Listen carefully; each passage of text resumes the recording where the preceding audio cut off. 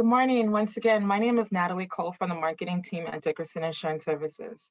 We're very happy you could join us for today's webinar titled Self-Funded Health Benefits. Like I said, that's my name is Natalie, and that's a picture of me. If you have any questions in regarding to any technological issues that you might have during this webinar, that is my phone number, but you can best reach me at nataliec@dickerson-group.com. And of course, like I mentioned earlier, this course is titled Self-Funded Health Benefits and has been approved by the California Department of Insurance for 1 credit hour. Our CE presentations are recorded, and copies of both the recording and the slide deck will be available for you within 24 to 48 hours after today's presentation. We report CE credits to the Department of Insurance within 2 working days of the presentation. We have also been instructed to ask polling questions throughout the presentation. In this case, it will be 3 polling questions. In order to receive CE credit or to be eligible to receive CE credit, you must answer all 3 polling questions. Your responses are recorded, and in order to answer the polling questions, it is advised, strongly advised actually, that you use a computer instead of a cell phone. When you use a cell phone, it tends not to record your answer, so keep that in mind. And lastly, but not least, if you have any questions, please type your questions in the chat box in the bottom right-hand corner of your screen, and we will answer all of the questions at the conclusion of today's presentation. Now, for today's presenter, Mr. David Fear, who is a 43-year veteran of the employee benefits industry, who specializes in alternative funding, flexible benefits, and group purchasing arrangements. He is the managing partner of Shepler & Fear, a division of Dickerson Insurance Services, an Alera Group company. He is also the former member of the advisory board of the UC Davis School of Healthcare Management and an instructor for the Insurance School of the Pacific. He is also the past president of the California and the National Associations of Health Underwriters, AHU. And finally, he is a 2015 recipient of the NAHU Harold R. Gordon Award as Health Insurance Person of the Year. Dave currently oversees the Alternative Funding Division of Dickerson Insurance Services located in Roseville, California. So Dave, such an impressive bio as always. How are you this morning? I'm great. Thanks, Natalie. Appreciate that. Can you hear me okay? Yes, we can. Okay, my headset's working then. All right. Well, great. Thank you for the intro, and good morning, everyone, and welcome to another Dave's Corner. And today, as Natalie has just indicated, we're going to be talking about self-funding. It's a 1-hour CE course, and I think we'll cover just about everything in about 50 minutes and then have some time for Q&As at the end. So I'll get going here. I always like to start out this discussion with kind of an overview, the big picture of what alternative funding is about. And if you've ever attended one of my other seminars, you'll know that I use this graphic to kind of explain what alternative funding looks like. And as you can see on the far left, all in blue, is what a fully insured plan looks like in terms of the insurer risk or reward. The insurance company issues a policy. They're at risk for all of the claims, and they're the reward if the claims are certainly lower than expected to make some money. And then way over on the far right, you'll see a self-insured plan that the employer sets up, and the employer is responsible for all of the risk and certainly all of the reward if their claims turn out to be lower than what they expect. That's a self-insured plan that has no stop loss coverage, and we'll talk more about stop loss. So there in the middle, you have 3 types of plans that we talk about: group HRAs, or partial self-funding, level funded plans, which are a type of self-funding and basically splits the profit 50-50 with the employer and the insurance carrier, and then self-funded plans with stop loss and self-funded plans through a benefit captive. And we're going to focus mostly on the self-funded plans with stop loss today and explain that to you. I think it's important, and there'll be a polling question on this, so take note of this, but a little history about self-funding.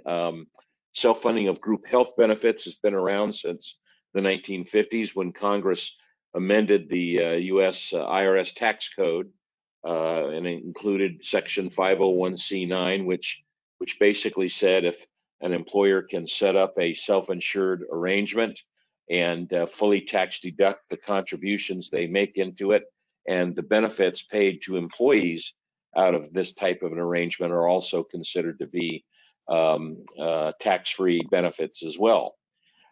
Self-funding really gained a lot of popularity in 1974 following passage of ERISA, the Employee Retirement Income Security Act, which clarified that self-funded employer plans were exempt from state regulation. There was a lot of controversy back then. These big companies would set up these self-insured plans and turn around, and the states were saying, no, you got to pay premium taxes to us, and you got to follow our benefits laws and all this and that. But ERISA overrode all of that state business and basically said you're exempt from state regulation.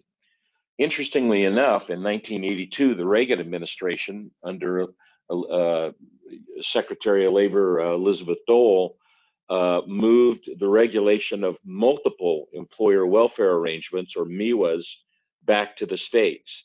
So these self-insured MEWAs, which had multiple employers involved, were moved back to the states to be regulated, but it left single employer plans, self-funded plans, to continue to be regulated under state law. So that was 8 years after ERISA was passed. So there was obviously some issues about MEWAs and whether or not they could be correctly regulated, and that's a story for another day. I will tell you that some states have tried to regulate self-funded plans by imposing rules on the sale of stop-loss insurance to, quote, small employers. We have that law here in California, and we'll chat a little bit about that in a minute. But recent federal regulations allowed for self-funded association health plans, but still left the regulation of those plans to the states, many of which forbid self-funded versions of association health plans or MEWAs. So, and that's a good example here in California. However, politically, don't expect Congress to eliminate the self-funded option because, frankly, they want to make sure that employers continue to offer benefits. So there's enough people in the center and the right in Congress who don't want single payer, but they do want the employers of all sizes to provide benefits, and they're not going to eliminate the self-funded option as a disincentive for employers to quit doing that. So I think that's important that you keep that in mind. Let me touch on self-funding and the Affordable Care Act, or Obamacare, as some people like to call it. I would tell you that for the most part, the Affordable Care Act left self-funded plans alone. It did not. There's some misunderstanding there that it basically opened up the market for self-funding. I wouldn't say it really opened up the market. They left, for the most part, self-funded plan regulation alone. They didn't make a lot of changes. They did impose federal reinsurance and PCORI taxes. You've probably heard of that on self-funded plans. So a self-funded plan does have to pay those taxes as they apply. And that's the first time we had a national tax of that nature apply to that. They did insist that non-grandfathered plans must provide preventive care services at 100%. So they did make that change to ERISA that said if you're offering a self-funded health plan, you must provide preventive care services at 100%, which is similar to what all fully insured plans have to do. I will tell you that the feds are looking at self-funded employers more closely in terms of non-discrimination. They inserted some non-discrimination rules in the Internal Revenue Code, and they are looking at self-funded employers to make sure that the plans that they offer are not discriminatory. And that would mean that you have the same basic plan that's offered to all employees. You don't have special benefits for executives and then a lower benefit plan to non-executives. That would be considered discriminatory. So that's an issue. Self-funded plans must issue an annual 1094B or 1095B. These are the same reports that insurance companies have to issue. And so they have to issue those same reports both to the IRS and to individual members who are participating in a self-funded plan. And this would be self-funded plans of all sizes, not just large ones, but all sizes. Plans that have 100 or more members must still file Form 5500, which is the annual report of the plan. That hasn't changed. There continues to be some danger that Congress may try to limit the employer-employee tax exemption for benefits in general, but not for self-funding specifically. And to my Republican colleagues out there who think that if the Congress and the Senate change over to Republican control in this upcoming election, keep in mind that it was a Republican who advanced the notion that the employer-employee tax exemption should go away. So this isn't necessarily a Democrat idea. It's frankly an idea that had come back from the right side of the aisle. So that's something you need to be aware of. States with successful exchanges like California did pass some protective legislation. And here in California, that was Senate Bill 161, which had the effect to discourage small employers from entering into self-funded plans. They focus on the sale of the stop-loss insurance to small employers in order to keep them out of self-funding and keep them in the insured pool. I get what they were trying to do. Unfortunately, it didn't work very well because employers are still shifting to the self-funded model in a big way. So now we come to polling question number 1 of 3. What year was ERISA signed into law? Was it A, 1965?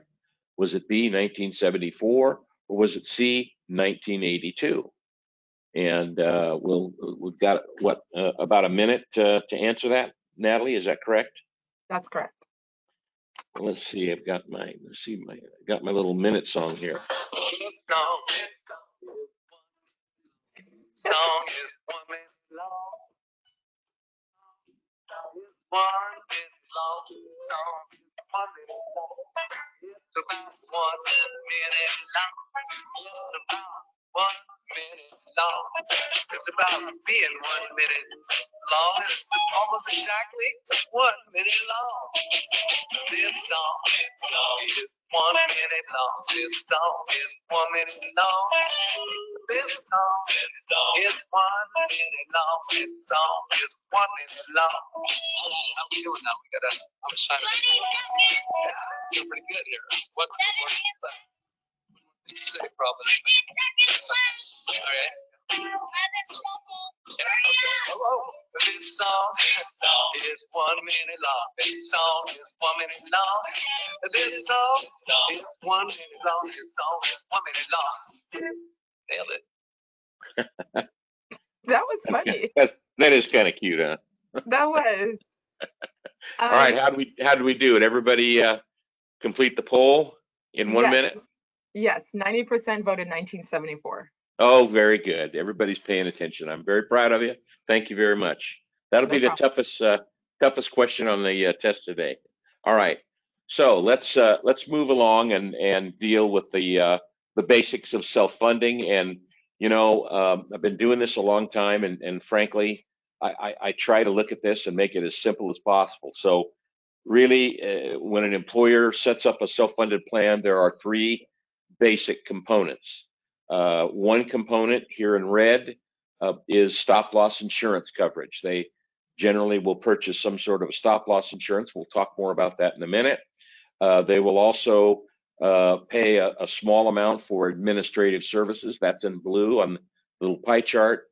And then the bulk of their costs will be in their aggregate claims fund, their paid claims. So these are the 3 basic costs in a self-funded plan. And let's let's talk a little bit more about those. With regard to stop loss insurance, there are two types of stop loss insurance coverage that a self-funded plan can purchase. Not all of them purchase both, but many of them do. Some of them just purchase one and maybe not the other. There is specific stop loss coverage which protects the plan from any large catastrophic claims on any one person. So a typical specific stop loss deductible, which is also referred to as the specific retention, might be set at about 10% of the annual claims fund. So for example, if an employer has an annual paid claims fund of $500,000, 10% of that is $50,000, and that might be the specific stop loss deductible that they purchase. There's no rule that says that they can't buy a lower specific stop loss or a higher one, or that they even purchase specific stop loss. But that's just kind of a rule of thumb that we've learned over the years. The second part of stop loss is aggregate stop loss, and that covers and protects the plan from overall high claims for the group as a whole.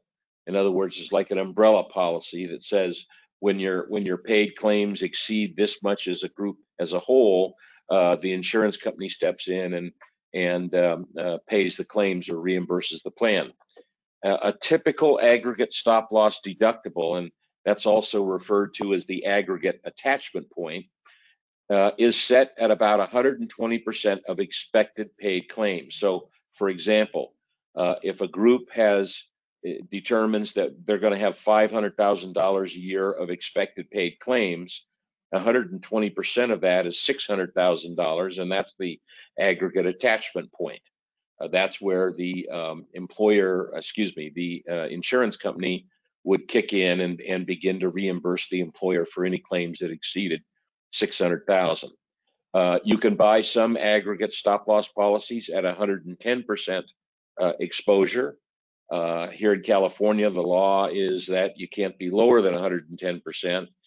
There are some that have higher exposure, 125, 130. I've seen some at 150%. And so that just keep in mind that aggregate attachment point is really the coverage that says you can set an upfront amount to say this is how much total claims exposure we'll have. So a very important point about the stop loss policies are the contracts that are issued, and let's talk a little bit about that. These stop loss contracts vary by carrier and the options that they have. The most important feature, I will tell you, involves what's called incurred and paid, and these are important legal terms. So the insurance company might issue a specific stop loss policy that has a 12-12 or a 12-month incurred, a 12-month paid contract for claims. What that means is that they cover all claims that are incurred in the 12 months of the policy, but the claims that are covered have to be paid in that same 12 months. That's the second 12. So the first 12 is the incurred period of time. The second 12 is the paid period of time. The problem with a 12-12 contract is it does not allow for what we call runoff. There's always a lag in claims. Somebody might go into the hospital today, but the claim might not be paid for another 30 to 45 days after the hospital, issues the bill, and there's maybe an audit of the bill and this and that. So many insurance carriers now offer what we call 12-18 or 12-21 or 12-24 contracts, which means they cover all claims that are incurred in the 12 months, but they'll pay reimburse for claims that are paid in 18 months. In other words, the 12 months plus a 6-month runoff, or a 9-month runoff, or a 12-month runoff. The point is that as a broker, you don't want to sell a contract to your client that may not take into account that you've got this incurred but unreported claims liability, and so you need to make sure that what you're buying is accurate. Some stop loss contracts will allow coverage for terminal liability. That's a provision that says if they terminate the contract, they might get coverage for so many months after the contract has been terminated, and that's called terminal liability, and obviously costs more. Then there's the issue of how claims are paid. Do the claims have to be paid by the employer and then sent over to the carrier for reimbursement? And technically, that's what these policies do, versus what we call advance funding, meaning that once the employer has satisfied that specific stop loss deductible, they then notify the carrier, and they notify them in advance, and then the carrier begins to advance them money as those claims come up for payment. They don't wait around and audit the claim. That's an important feature. As I talked about, the aggregate attachment point, those attachment points are generally sold on an annual basis, but you can have some contracts that actually have a monthly attachment point that allows for, if claims go over a certain amount in a given month, that the carrier will step in and reimburse the employer after prior month's debits and credits are calculated. The minimum attachment point is a term that it's very important, especially if the group is losing members. They may come in and say the attachment point for this group is $1 million based on 200 people. But if you begin to have layoffs and stuff for whatever reason, the minimum attachment point might be $750,000, and if they fall even further than that, they could get caught on that provision that the minimum attachment point is still way too high based on who's left in the plan. Premiums that you pay can be net or gross of commission. Most of the time they're net of commission, but they could be either way, net or gross. Stop loss insurance companies require full disclosure of pre-existing conditions within the group prior to binding coverage. They want to know if there are people that are in the hospital currently or receiving expensive drugs or expected to have surgery and all. They want full disclosure of those conditions. And you can get caught in some really bad legal situations if you've not done a good job of getting that disclosure. Of course, not all employers know what's going on with their employees, but you have to make an attempt to find out this stuff. And then there are provisions for enrollment variations. They quote you numbers based on 100 people enrolling, but if in fact you have 150 people enrolling, that's a 50% change in the population. They can change the final rates.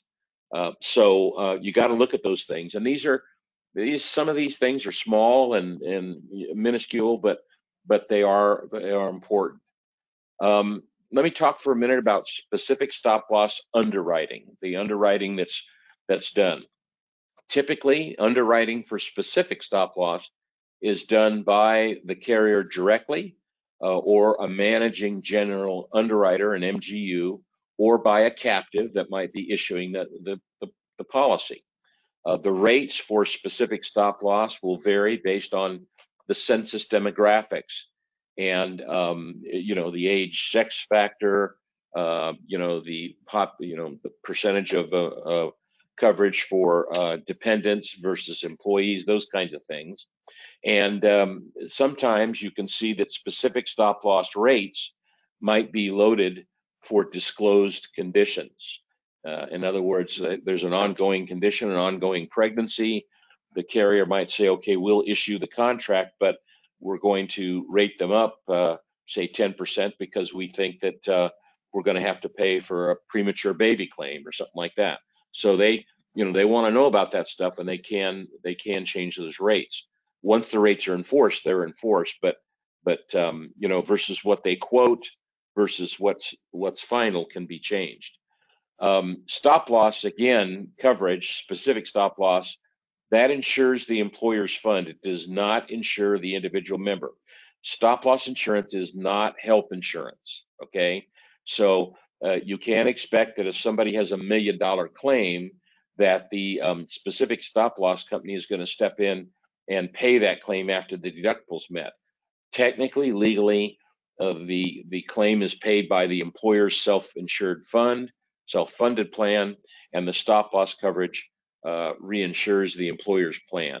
So it's a legal term that's very important.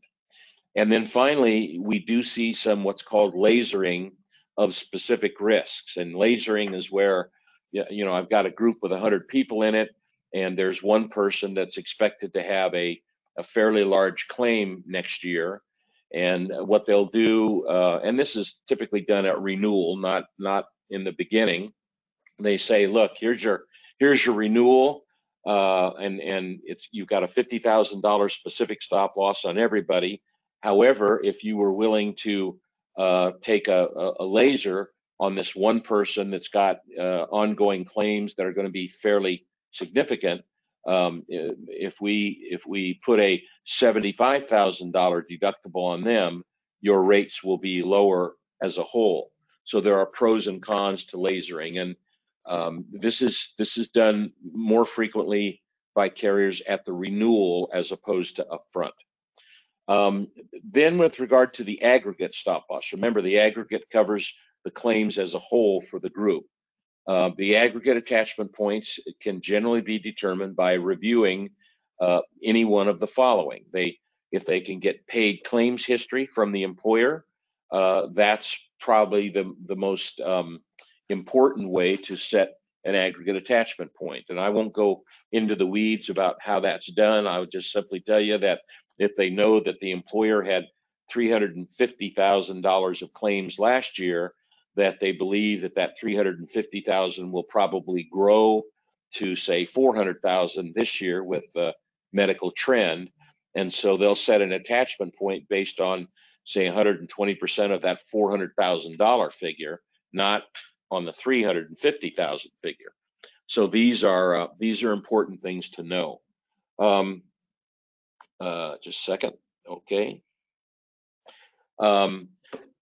Or if they don't have claims history, they'll look at premium history. If you can say you're in a fully insured plan and we want to look back on your premium rate history for the last 3 years, please provide that in light of claims history they may not have. Some will rely on what they call a background or prescription drug history of the group, and I'll talk more about that in a minute. And then finally, there are some that will set the attachment point based on the collection of individual health risk assessments. And I want to talk a little bit about health risk assessments. It's not real popular to talk about, but I think you need to deal with it because this is a modern age where, when you're talking about self-funding, you're not talking about something, out of the can, off the shelf, a fully insured deal. It's a very different world. And let's talk about small groups. A small employer with under 100 lives probably are not going to get claims experience here in California. There's no law that requires it, and the carriers are not giving it out. So they might require that small employer group do a health risk assessment or individual health questionnaires on the members who are planning to enroll. That is done on members who will enroll for coverage, but it's not required of the waivers or those who are going to enroll in a different plan. So it's just to the people that would enroll in the self-funded plan only. This health risk assessment it's a confidential process. It's generally done by a third party who does not disclose specific medical conditions to the employer, but does aggregate the information so that a risk profile of the group as a whole can be reviewed and looked at. And I will tell you that asking these health questions is not prohibited under the Affordable Care Act, because this is being done for a self-funded plan, not a fully insured plan. So it's a different rule if you're self-funded. The assessment will ask questions which focus on current medical services used, such as expected surgeries or prescription drugs, or maybe recent lab and diagnostic testing. So it'll ask questions about those things in order to try and determine just where the group as a whole is at with regard to their health claims. And these assessments can be done by paper. They can be done through an online confidential online portal, or they can be telephonic. We like the telephonic ones because they get done faster and they're more accurate. Somebody, fills out a paper form or does an online deal and they say, yeah, I have a prescription drug, but they don't indicate what the drug is and what their dosage is. Where on a telephonic deal, the person taking the information says, I need to know the name of the drug, sir, and your dosage. And that's all they ask in that regard. So the question that a lot of people is, well, why use risk assessments? Well, again, I think risk assessments levels the playing field for small employers who are locked out of self-funding because they can't produce credible claims experience. So it gives them an opportunity to say, okay, I really would like to look at self-funding, but I can't get an aggregate stop loss quote unless I provide this information. Second, I think it helps the employer make an informed decision about whether or not they should even enter into an alternative funding arrangement. I have a group that all of their people went out and they filled out the forms, and the carrier came back and said, this group has some real medical issues, some real problems. We're going to have to rate them up substantially over what we would normally do this at. And you need to ask the employer whether or not they want to do this. And you go back to the employer and say, yeah, you're going to get rated up 50% because you've got some severe issues here. And the employer says, oh, that's interesting. Maybe I better stay fully insured because I don't want to do this myself. And so I get that. On the other hand, they may get a very favorable answer that says, hey, your group's a very low risk, very healthy. If you're ever going to do self-funding, now's a good time because you've got the population that shows that they are very low risk.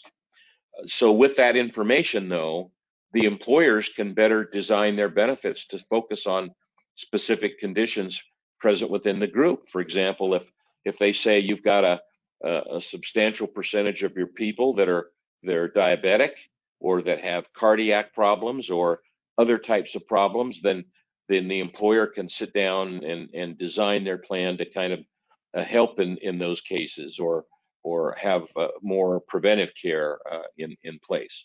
So the employers then get a start on managing their risk. If they know that they've got, for example, an employee or two, they don't know who, but that has cardiac issues, they can bring in a disease management a specialist to help get their conditions under control and what have you, or implement some wellness plans. So they can be proactive rather than reactive. And I look at this the same way that employers who buy workers' compensation insurance, what they try to do is they buy workers' comp insurance and then they get a big rate increase because they have claims. So the first thing they do is they go out and they put a safety program in place so that the workers won't get hurt at work. And that lowers their workers' comp claims, which then lowers their workers' comp premium. It's the same way in a health plan. If you know what some of the conditions are that are driving up healthcare claim costs, then you can design your plan to attack those things and manage them better. So that's why I think risk assessments, they get a bad rap because nobody wants to ask health questions because it's a guaranteed issue market, but it's not guaranteed issue in the self-funded field. Okay, you can be turned down, and these risk assessments are a good way to help manage your plan and know what's going on. So that's the stop loss portion of this. What the products are and what the rules are with stop loss. So the second part of the self-funded plan involves plan administration. I'm going to go through this pretty fast because I know we're pressed for time, but plan administration services can be provided by either an insurance company under what they call ASO or Administrative Services Only contract, or by a licensed bonded third-party administrator or TPA. Regardless of who it is, the administrator should provide at the very least these items: claims adjudication services. They need to pay pay claims quickly and accurately. They need to maintain plan member eligibility. They don't want to be paying claims on people that aren't eligible to be in the plan. They generally are going to handle provider relations. If there's a disagreement with a billing party or the doctor's office or the hospital, they handle that. They handle member customer service. You know, somebody calls in and they need some help with a claim or something. That's who they call, is the TPA. They should be providing periodic claim utilization reports that show how the claim money is being spent and where it's being spent. They need to provide financial reports on a timely basis. You know, what their total claims fund payments are, and their stop loss premiums and what have you. They need to coordinate benefit payments. If there's another party, such as Medicare or Medicaid or another carrier, people have duplicate services coverage, they need to go after benefit payments from those other parties to reimburse the plan. Most TPAs will either provide case management or utilization review services either in-house, or they'll contract with an outside service to provide those services. They generally are going to generate plan documents that are needed, and there are at least 3 different plan documents that are needed in a self-funded plan. They will perform claim audits to periodically look and make sure that claims are being paid correctly, or submit to claim audits. They will provide summaries of plan finances and usage at year's end. They will coordinate stop loss insurance claims and reimbursement. They'll generate a monthly billing and fund a collection or payment of expenses. And they'll generally work with the employer to set up the correct banking and funding arrangements.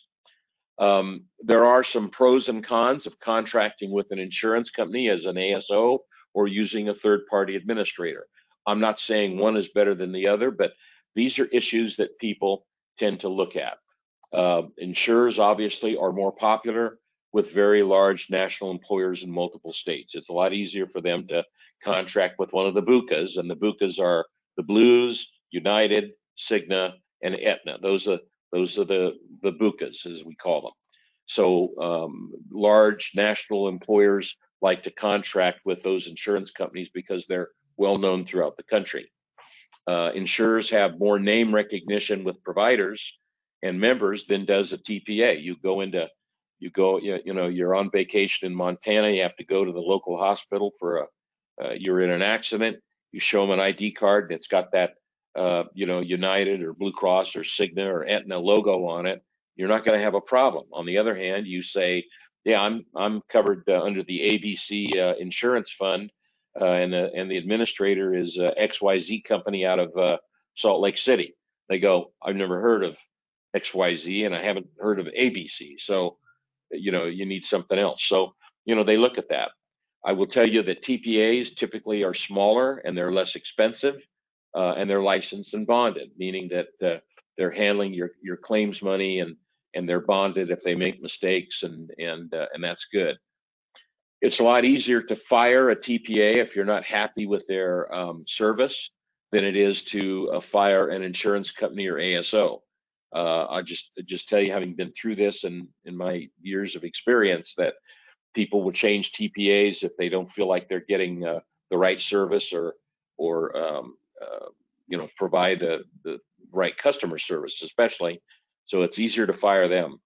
The insurance companies have legacy claim systems that have been around for a long time that are very sophisticated, and they provide a lot more in-house services as opposed to TPAs who typically have invested in more modern claim systems or maybe have developed their own claim system. TPAs will contract out for some services as utilization review and case management, et cetera. There is a question about there being a conflict of interest between the risk taker, the insurance company, and the administrator if both are provided by a single entity. If you've got the insurance company who's the risk taker, stop loss insurance, and they're also the administrator, is there a conflict of interest there to avoid claims that might need to be covered? And that's an argument that goes on and back and forth. I would say that consultants can and should assist in a request for proposals for ASO or TPA services. You get an outside party to do that, and we'll talk more about that in a minute. Are the fees charged? Are the ASO or the TPA fees, are they being charged as a percentage of claims, which is not good? A percentage of savings, which can be good. What are they doing about prescription drug rebates, which can turn into some big money? Are they offsetting their fees against those rebates versus charging a per employee per month fee? So these are things that employers need to think about in that. So part three, the biggest part of the self-funded plan are the healthcare benefit payments. This is again, the largest expense in a self-funded plan, as I showed you before.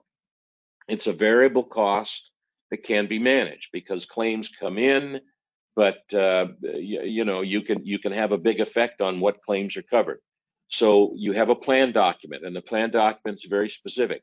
These are the things that are covered by our plan. These are the things that are excluded by our plan. These are the things that are covered but have limitations in the plan. Clearly, you have a plan document that says, what's the deductible, the co-insurance, et cetera. What are the benefits? The summary, the summary of plan benefits. And most self-funded plans have very flexible plan designs, meaning that there's not a standard plan design that they use. Most plans will offer a traditional PPO or EPO plan using a network or either on a PPO basis for in and out of network, or an EPO basis, which kind of mirrors an HMO in the sense that it's a self-funded HMO. You only use network providers. There are a number of plans now coming up that are indemnity plans. You can use any doctor or hospital provider that you want, but they pay them what's called reference-based pricing. They pay them a percentage of Medicare. They might pay them 150 or 175%, or maybe even 200% of what Medicare allows. That's how they define what's a reasonable charge. So these indemnity plans are becoming much more popular. They save a lot of money. We see plans that are consumer-directed plans, HSA, HRA, plans that are designed to work with a flexible spending account that's a separate deal. You see a lot of wellness incentives and plans today, trying to lose weight, stop smoking, exercise, etc. And then a big part of it is prescription drugs. Today prescription drugs can be a substantial percentage of your paid claims, and by substantial percentage, when I got into this business in the late 70s, prescription drugs accounted for maybe 3% of the total plan costs. Today, it's more like 15 to 25% of plan costs are spent on prescription drugs. And one thing I know is that the prescription drug manufacturers are now rebating a substantial amount of money to the purchasers. In fact, I was in one forum that it was reported that almost 24% of prescription drug charges now are rebatable back to the purchaser. So that's a big deal, and you have to look at that. The advantage of a self-funded plan is you don't have state premium taxes, and you don't have state benefit mandates to dictate what your plan can cover or not cover, and you don't pay these premium taxes either. The self-funded plan has to meet the definition of essential benefits and minimum value coverage under the ACA. So that's the mandate that they have. And as you all know, essential benefits and minimum value coverage are just the absolute minimum required to offer coverage in the United States now. So a self-funded plan has to be all of that, and generally are all that plus benefits. That plan needs to meet the needs of the workforce. Obviously, it should be designed to meet their needs, not the insurance company's needs. Therefore, you'll need some actuarial modeling, and most consultants have actuarial assistants that can come in and say, here, we'll do this job of predicting your claims. And then the big thing is your claim history is now very transparent. You get claim and utilization reports that help you, the employer, really know and understand how your plan's doing and where your money's being spent. This is a huge deal, and I think about companies that spend $250,000 a year on workers' comp insurance, and they get claim reports from the workers' comp carrier showing what's going on. And yet here in California, typically the carriers don't provide any claims information. Well, if you're in a self-funded plan, you get all that information, and I think that's important. So let's go with polling question number 2 of 3.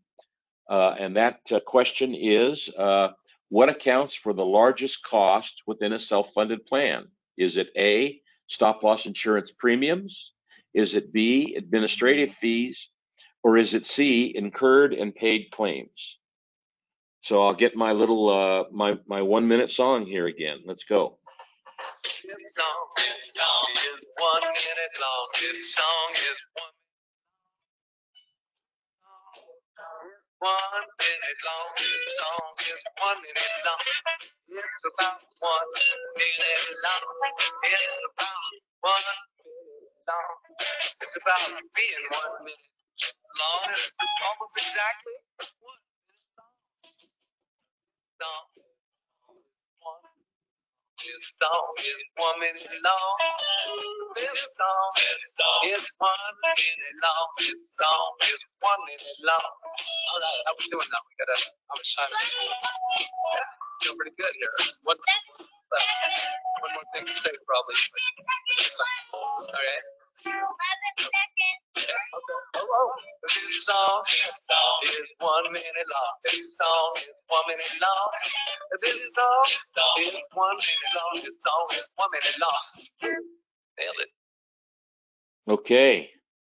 How we doing, Natalie, on our poll?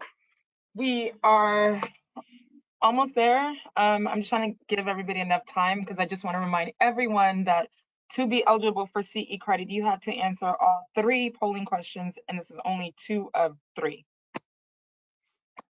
One more after this. So how do we look? Okay, I'm gonna go ahead and close the poll. And it looks like 75% voted for incurred/paid claims. Okay, very good. Good job. Thank you for participating in that. Okay, let's move along. So every year the Kaiser Family Foundation does polling of employers, surveying of employers throughout the country, and typically they will ask employers who are self-funded why they're self-funding, what's going on. And these are some of the points that employers will talk about, say, we're in self-funding and this is why we did it. And at the top of the list is their ability to retain surplus and hold their own reserves. So if I'm putting $1 million a year into a self-funded plan and I'm paying out $800,000 in expenses, that $200,000 difference is surplus, and that belongs to me, the employer, and it should be allocated into a reserve fund for incurred and incurred and unpaid claims. So now the employer gets to hold that money. It doesn't belong to the insurance company, and that certainly helps the employers with their banker. Employers cite number 2 that flexible plan designs that can either duplicate their current benefits or offer options that were not previously available. They like the flexibility of being able to design their plan customized for them and not an off-the-shelf product by an insurance company. Number 3 is that it avoids those state premium taxes and benefit mandates. We talked about that. Let me tell you, state premium taxes can be very high in some states. Here in California, it's 3.2%. And that, that adds up. That's 3.2% of $1 million is what? $32,000. And you take that over 5 or 6 years, and that adds up to a substantial amount of money. They also cite that self-funding works better across state lines. each state has their own insurance laws and rules, and you try to provide an insured plan to employees across 50 different states, and they say it's very difficult. So the solution is we'll put in a self-funded plan because we don't have to follow those state rules, and it's a lot easier for us. They cite that stop loss reinsurance is much more affordable than traditional fully insured coverage. It makes the plan safe from large claims, so that's much affordable. They have lower administrative costs, and typically what we see in a self-funded plan are the administrative costs that are charged by a TPA are lower than what the insurance company might charge. But either way, they see a lower administrative cost overall. There's more transparency in healthcare costs. We just talked about that. And what they'll state is that there's some proven long-term results, because employers will say, look, now my costs, my healthcare spend is increasing at the rate of inflation rather than healthcare trend, which is 2 to 3 times inflation. And now, this year, as you know, inflation is up substantially. But back in the 80s and the 90s, where inflation finally got under control, and it was maybe 3 or 4% a year, and actually as recently as just a few years ago, that's much more attractive than having their healthcare spend increase by 13, 14% a year.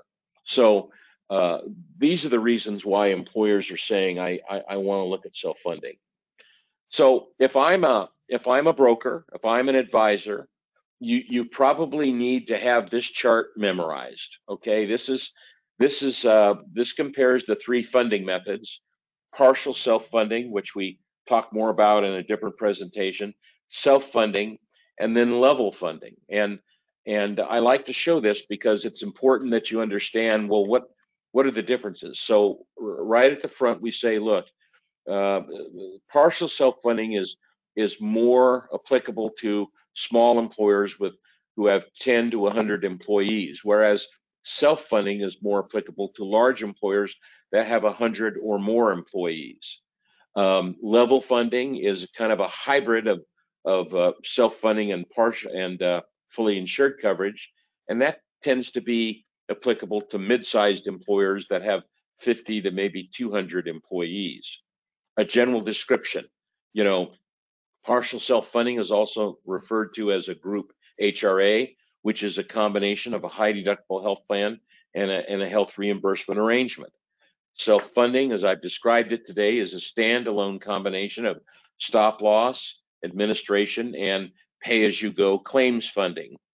Level funding is a package of stop loss insurance, administrative, and an aggregate claims funding, whereby if your claims are lower than the aggregate claims fund, you get a refund back.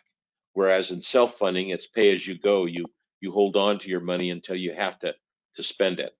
Stop loss insurance, there is no stop loss insurance in a partial self-funded plan, but typically they use a fully insured high deductible health plan. Stop loss insurance and self-funding is optional. You can either buy or not buy specific and or aggregate stop loss. In a level funded plan, stop loss insurance is required. It's part of the package, and generally it includes both specific and aggregate stop loss as we've described it.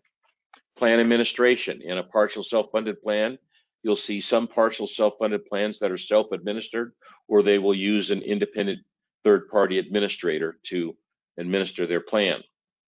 In a self-funded plan, typically the stop loss insurance company requires the use of either a TPA or an ASO. They don't really allow the employer to self-pay their claims. In a level funded plan, the level funded carrier provides the administration, so it's built in, and that's what's going on. Funding wise, on partial self-funding, it can be either fully funded or pay as you go. In a self-funded plan, it's pay as you go. You don't pay a lot of money up front. You just pay the minimum cost of what you need. Whereas in a level funded plan, it's fully funded. You have a premium that you have a contribution that looks like a premium. You pay that to the carrier. And again, if you If you have surplus at year end, you'll get a refund. And then plan designs. In a partial self-funded plan, they are semi-customized. You've got a high deductible plan that is what it is, and then you can have a fully customized HRA. But when you put all that together, we refer to it as semi-customized. Self-funded plan, as I said before, are fully customized. The plan designs are what the employer wants. It's not dictated by the insurance company. And in a level funded plan, it's also semi-customized. There are a lot of different plan design options, but again, there are limits as to what you can do in level funding. Let me talk for a couple of minutes about the advisor's role in all of this. First off, as I said, you need to know the alternative funding differences, and that's this chart that I just showed you. You need to know this. You need to have this down pat so that you can talk about it intelligently. So that at the very top of the list, you've got to know those differences. You're going to be responsible for securing competitive quotes for stop loss insurance and administrative services. You're going to have some input on the design of the plan benefits with your client. You should be prepared to review the claim and utilization and provider reports that'll come out of the administrator's office on a periodic basis. You'll be responsible for reviewing those and letting your client know and see what's going on. Most advisors need to be prepared to provide actuarial support. If the plan sponsor says, I want an outside actuary to determine our pricing this year for legal purposes, then you need to be able to reach out and get that. Some general agencies like ours now provide these consultative services to assist brokers. So we kind of work in the background in a consultative way. And at that point, I just want to share with you before we go to our last polling question, where our lineup is at Dickerson here. And this is kind of a commercial part of this. We have several self-funded health plan partners, ranging from MGUs and stop loss companies and TPAs and certainly captive programs. We see self-funding might be the right choice. If you've got 100 or more employees, you can customize your benefits. You might be able to do a dual choice with an HMO plan. It's going to require claims experience, and it will end up having the lowest health benefit net cost available. The brokers are paid a competitive commission or compensation, and you need to be aware of it. And then on the level funded side, we have a good lineup of level funded partners. Aetna, Anthem, Cielo Star, Trustmark, United Healthcare, Cigna. These are all players in this market, and it's typically available to smaller employers with under 100 and can go up to 150, 200.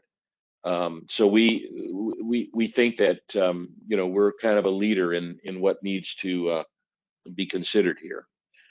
This is a request for an alternative funding proposal. If you called us up and said, hey, I've got a prospect that wants to look at self-funding, we would send you this form. We'd ask you to fill it out and then provide as much of the items listed in blue on part 3 on the second page of copies of their current census and their billing statements and their renewals, et cetera, so that we can find them that.